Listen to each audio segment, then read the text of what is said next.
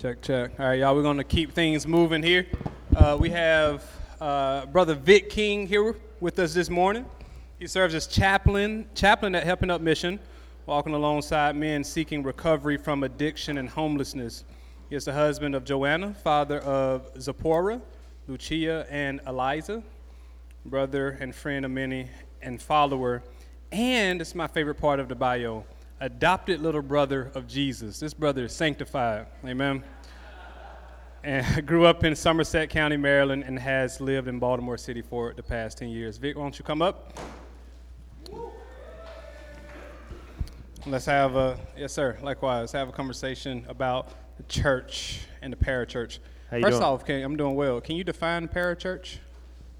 Beside the church, Church means beside the church. parachurch. Para means So if like I walk beside outside, or that's alongside. parachurch.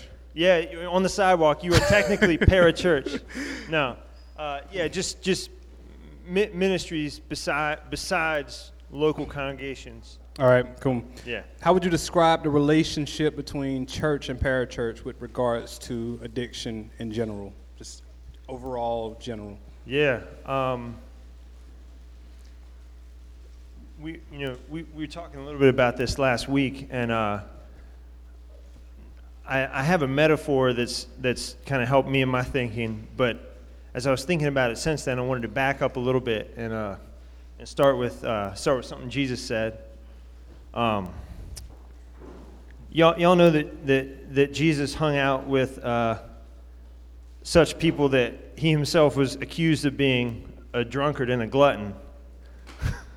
And that was, let's see.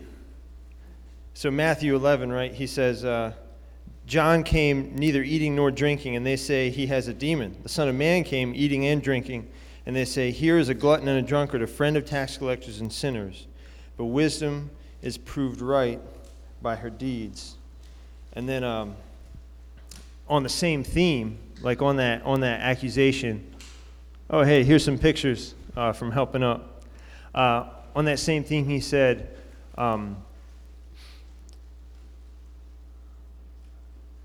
came not for the healthy, but for the sick. Came to call not the righteous, but sinners to repentance. And kind of flowing out of that theme in Jesus' teaching, a lot of Christians over the years have said things like, and this is kind of the modern version of the saying, the church is not a museum for saints or a country club or whatever. It's a hospital for sinners, right? And if that's true of the church, if that's true of the kingdom of God, my working understanding of the role of a place like Helping Up Mission is that it's kind of like an intensive care unit, within that larger kingdom. Absolutely. And so, I mean, we could flesh that out a little bit, but let's keep it moving, man. Yeah. So on Helping Up Missions, how would you say Helping Up Missions relationship with churches in Baltimore are? Yeah. So just like a quick minute on what happens at Helping Up. If you don't know, they got pictures rolling back here.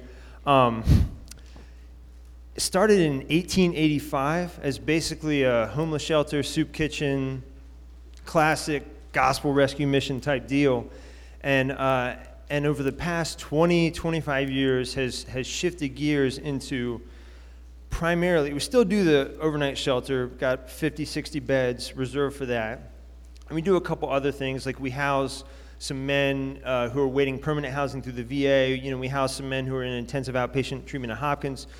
But the vast majority of our now 500 beds are for men who are in this year-long spiritual recovery program.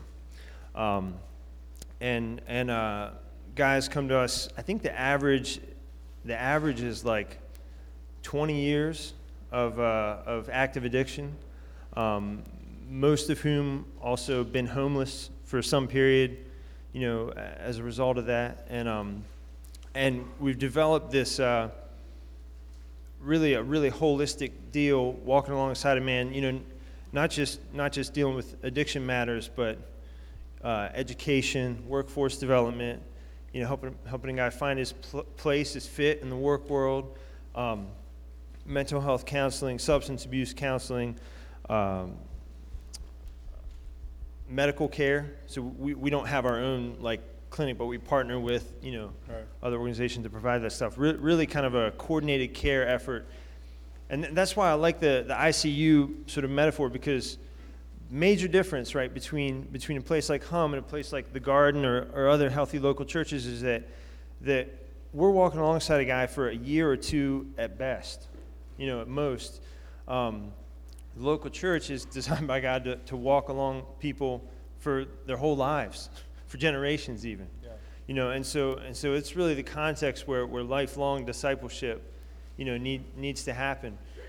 We're just, even if a guy stays with us for the whole year, completes the program, sticks around for a little bit while he's, going to school or getting his GED or something, he's only with us for a short time. And our vision, our desire is to see those men and starting a women's program in the next couple of years released back into their communities and churches, for the greater good. Yeah. To speak to some of the good that I've seen from Helping Up Mission, I believe that they have a program that is in relation with Faith Theological Seminary, which is actually where I'm finishing up seminary. Jaden goes there as well. Joel is a professor there. But being able to see guys who are able to be discipled and learn theology and what it means to follow Jesus in the setting of a class. So have you had classes with some guys from Home? Yeah, I have. Yeah. They actually gave me rides home after class. So nice. Yeah. That's been a cool partnership. We're we've had guys go to Faith. We've had one of our goals, one of our desires. And when I say we, I'm thinking mainly, of my three colleagues, Gary Byers, Mike Rowler, Kirk Wise. So the four of us are like a spiritual life team. Gary's a trip, man. And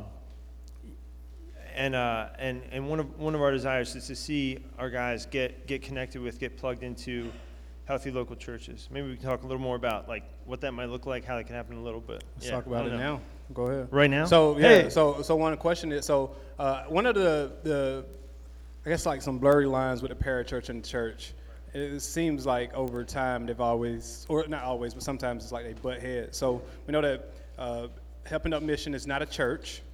The church is not a program. What are some things that you can do at Helping Up Mission that the church may not be able to do, and vice versa? Right. I mean, sometimes church and parachurch have butted heads. Other times they've just ignored each other. Right. Yeah. Right? Just kind of run in separate lanes, doing their own thing, and never the twain shall meet. Which is just as bad. Yeah. But I mean, following kind of the ICU, kind of larger hospital metaphor, the level of coordinated care, that Helping Up has developed, over the years, took a lot of work and takes a lot of ongoing, resources and support and relational capital and stuff. And so I think that's a unique kind of institutional advantage that a place like Hum has, that most local churches probably would not. Now, I know that part of the vision for One Hope, right, is to be able to walk alongside folks in that whole life discipleship kind of way. Right, it's the kind of thing that, where's Stephanie at? The kind of thing that you guys are doing as well, like with the work life curriculum, and with some of the other things. So it's not like that kind of thing is not achievable, right, by local church, but Hum's just been doing it for a long time. Yeah. It takes some real focused effort. I was thinking recently about kind of the differences, like on this topic, like parachurch, local church, and I think one of the ways that the differences become clear is when you look at like what are the conditions and kind of boundaries of membership, right? That's good. Yep. So I know church membership is a big thing here at the Garden, in a lot of churches, and in the Bible. So what are some of the, so you're pastor here, what's the deal with membership of the Garden in bullet points?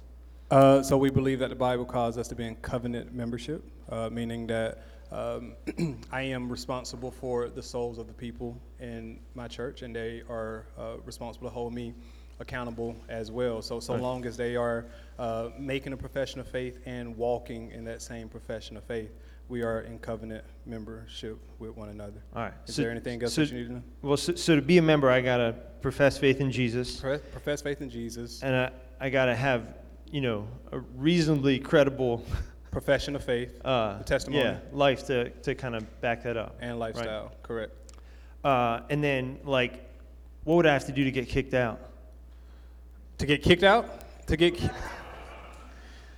Well, according to the scriptures, no, but if someone is claiming to be a Christian and they're not walking like a Christian, and after multiple times of going to that brother or sister and saying, hey, these are some areas that we're seeing and we're calling them sin, and they're refusing to turn away from that sin and repent from that sin, at some point, it's not a certain time limit, but at some point we Right. come together as a church and say, for the sake of this brother, sister, soul, let's remove them from membership with hopes that they will repent of that sin, and we'll be able to welcome them back, which we've been able to see that happen. Shout out my man, Carde. But Right. Hey, nicely done. That was a good summary.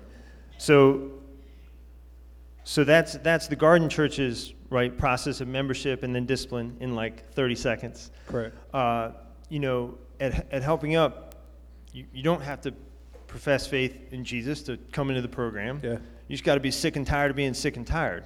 Yeah. Amen. Amen. So that's kind of that would be like an entrance difference, right?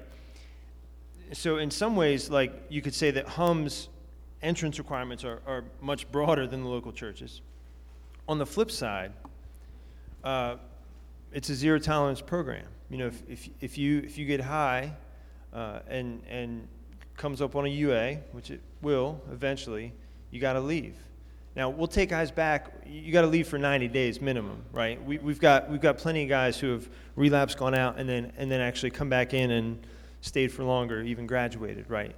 But in a sense, the entry requirements are broader, and the discipline kind of cycle standard is actually much shorter and stricter. I mean, because we haven't talked about this, so correct me if I'm wrong, but I'm assuming if you got a member of the church who's in recovery and they relapse, you're not going to kick them out of the church right away. Correct. Right, you're gonna continue walking with them. So, does that make sense? That kind of highlights sort of some of the differences between at least Helping Up in particular, right? Yeah. As a parachurch organization, as a ministry, as a nonprofit, and local church type. Yeah. Yeah. Amen. What are some ways that the local church could partner with an organization like HUM? Is the focus there the importance for Christians anyway, the importance of a local church and that not replacing the church? What are ways that they can partner? Hey, we're always looking for healthy local churches to partner with in terms of just to recommend to our guys, have them check out. And to be honest, one of the biggest barriers, Lewis knows this, because we've been trying to get guys over to New Song, is transportation. Most of our guys don't have cars. A lot of them got DUIs. And so if that's a conversation we can have. But we're always looking for local churches to connect with, partner with, and invite guys to. One of the best ways that can happen, though, because we could publish the list all day long of cool churches we know in the area, is through relationship, right? So I'm also always on the lookout for guys to serve as mentors, and I don't want to get into all the details of that right now. But bottom line, if you're interested in that, come talk to me, shoot me an email, whatever. We've got a handful of older, wiser men who come in and out at different times of the week, maybe sit in on classes, but then eventually develop relationships with guys that become kind of one-on-one discipling relationships. And that kind of thing is hugely meaningful in itself, but then it's also, if that guy wants to start coming to church with you or whatever, it's a relational bridge. Dude just walks in off the street from somewhere, not everybody's prepared to deal with that, right? So having somebody that can help both ways. Yeah. Yeah, go ahead. I know you got a bunch more there. What are some things that church leaders or church members, what are some things that they can do to overcome the discomfort or stigma surrounding addiction in their own churches?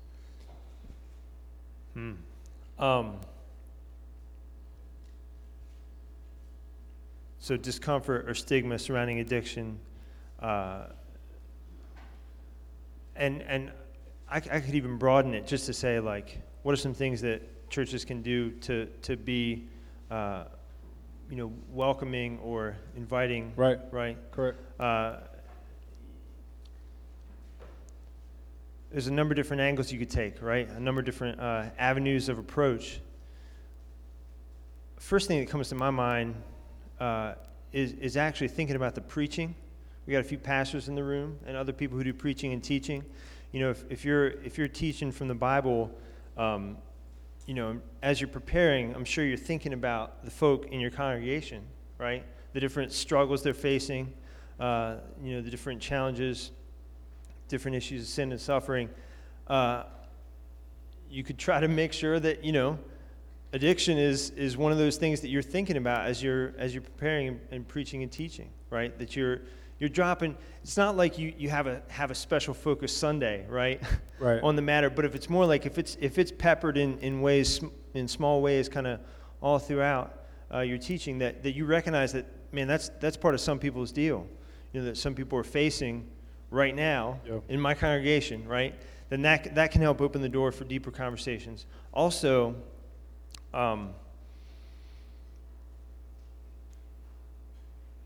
this is a double-edged sword for me, but I'm thinking about, like, testimonies, right? Like, recovering addicts often have great testimonies. Right. The tension with that is complex, right? Because there's often, like, a level of like temporary fame that can come with that. That's really hard to like. That doesn't necessarily come with relationship. Everybody's like, wow, that was a great story. So happy for what the Lord's done in your life. But then they're not actually, like, inviting them to hang out or whatever. And so it becomes this weird, I've seen it happen where, guys, who come through Hum's program, they get involved in a local church and become like a star testimony, right? But they're still, like, relationally kind of on the fringes of the church. Does that make sense? There's different ways you can try to help, undercut that and prepare for that. Even I'll mention some resources at the end, but like, the sharing might be a good thing, right? For the conversation that it helps start in the church, but you always want to make sure that the actual person is still being cared for and is maybe in a healthy place to do that. Yeah, let me. I actually made a couple more notes on that. Let me see if I forgot anything. This may seem unrelated at first, but I feel like another thing that the churches can do is recover the practice of lament as a Christian practice. I mean, if you've read the Psalms at all, you know that lament, both individual and corporate, is a big part of the Bible's prayer book. But most churches don't really enter into that, at least in a public way. And both folks who are, in recovery from addiction and folks who love those who are in addiction have a lot to grieve often. And so, I mean, I've found the Lament Psalms hugely helpful in my own spiritual life, and I know many folks in recovery have as well. And so I think that's actually another practice that churches could pursue, thinking about that, yeah. I would especially recommend it for pastors if you do have a moment of pastoral prayer as built into your program or built into the service to add that in there as well. Yeah. What advice would you give people who are burned out from walking with friends or family who struggle with addiction? That can happen quickly and easily. Yes. Anybody been there? Like you're just like, I mean, you get to the point where you're just like, I'm tired of going through this cycle with you. What advice would you give? In fact, Devin and I were just talking about this during lunch. If I can put you on blast, yeah. He and Kristen have had a guy living with them for a little while. 2 guys, recovering addicts, and I'm assuming it was going well at first, right? But you've had some money go missing, and it gets having to try to track down the truth can get exhausting. And my biggest encouragement is don't let it be just you. Right, that's caring for that person. That's one of the reasons the local church is hugely important. If you have a united circle of care for a person, you're going to be not guaranteed from burnout, but you're going to be less likely to burn out. The key thing, though, in doing that is to stay connected and to compare notes, because one of the things that can easily happen. I've seen whole teams of people get burned out caring for one person, in a church context, and usually when that happens, it's because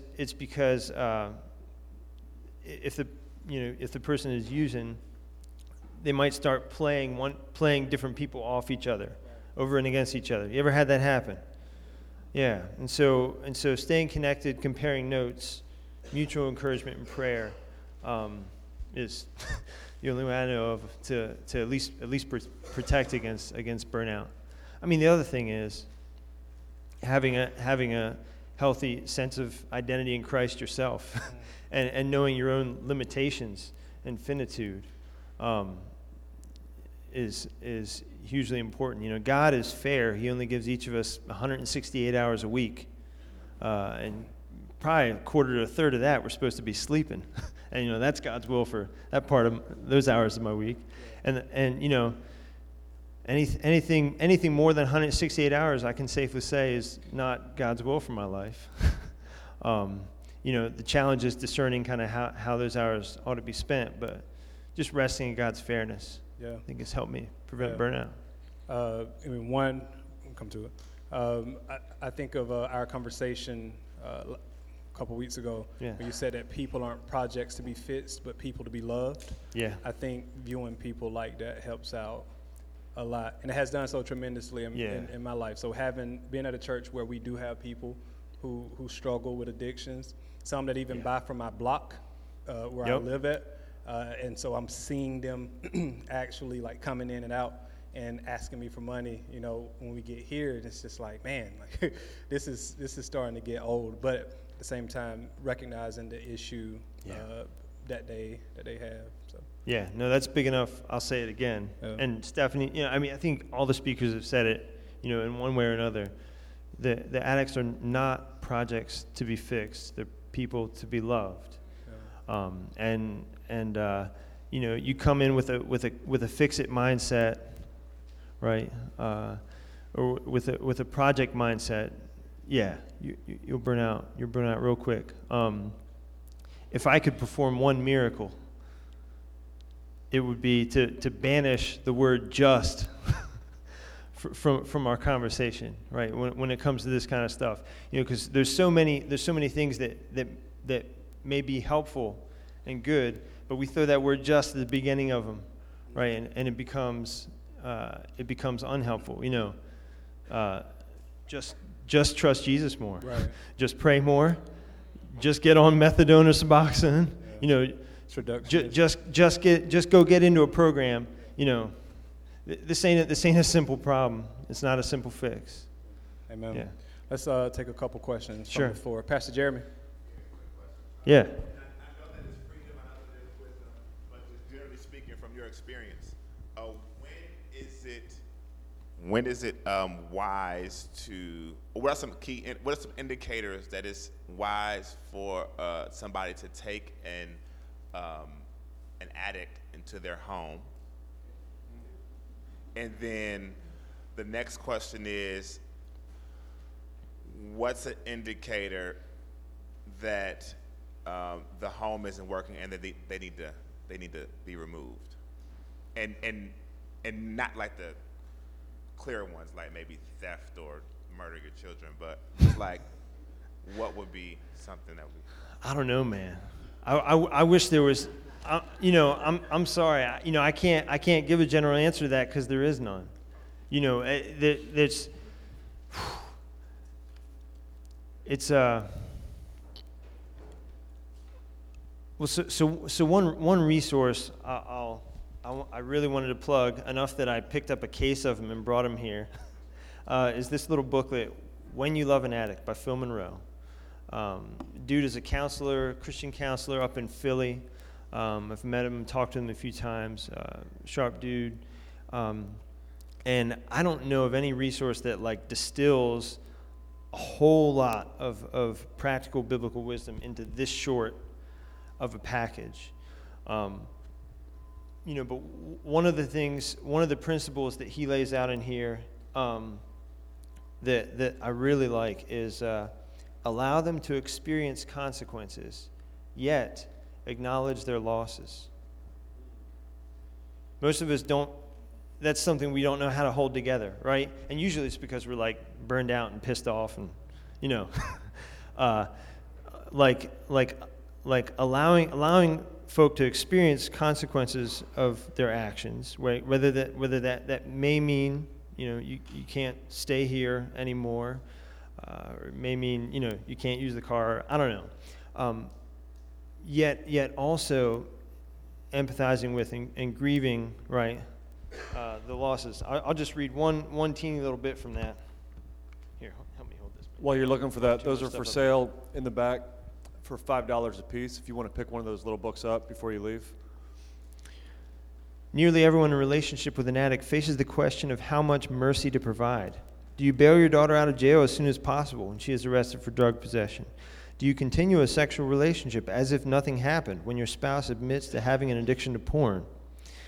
Allowing natural consequences can be an important part of facing up to the reality of the addiction. Setting limits and holding to those limits can be an act of mercy if the purpose is to point back to God or limit continued sin. While ultimatums, threats, and punishment rarely lead to good outcomes, limits and natural consequences break up denial and deception. And he goes on, but it's so key, right? Like, and it takes a lot of wisdom, to allow those maybe consequences to happen or set some natural limits, but not in a vindictive way, right? Not in a way that empathizes with their loss or their struggle. Another metaphor for it is thinking about like, how do I stay facing the relationship? Right? Even if I have to maybe take a couple of steps back, right? Because the path they're going down isn't one I'm willing to follow, but invite them to the way of wisdom, right? And remain facing the relationship. It's tough to suss out and say exactly what that looks like in a given situation, which is why I feel like I can't give like a rule of thumb or whatever, but staying facing, even if you have to back up. Does that make sense? Cool. Pastor Rick? I'm just going to answer Elizabeth's question. I'll talk at the end. We tried it with two families, bringing addicts into the house, husband and wife, and both of them ended bad. They were on Suboxone. They didn't want to start taking the lower doses, so they couldn't work. So it became, let's watch Maury for 18 hours a day. And then food started missing. Things were missing, and of course you're going to blame the addicts. They didn't want to work. They didn't want to do anything. They had no money to go anywhere, so we were afraid to go out because we're leaving, we've got strangers in the house, and we tried it again. My wife brings home stray everythings, and we tried it with another family, and the same thing. They got into a good situation. We were cooking meals for them, and they didn't want to leave. They didn't want to try any better. So that was their life, and they're still doing that today. The one family in particular, they're living with her mom in a trailer. There's like 14 of them in there, and that's it. I mean, there are people that want help, that I'm not saying don't help, but you really got to figure out when to bring your work home and when to do what you can from a distance. All right. Any closing thoughts, including resources that you may recommend? I put together last night at like 11:30. I put together a Dropbox folder of a couple dozen different, PDFs, mostly shorter, like little articles or booklets or that kind of thing, but a few longer pieces too that I think might be helpful. And I made a link they'll put it up here. It's hum.page.link, not complicated, /church. There it is. That'll jump you to the Dropbox folder, and also you're welcome to email me, or we can talk afterwards. If you're interested in learning more about like becoming a mentor at Hum or other questions or thoughts. One final thought. Desire is not the problem. There's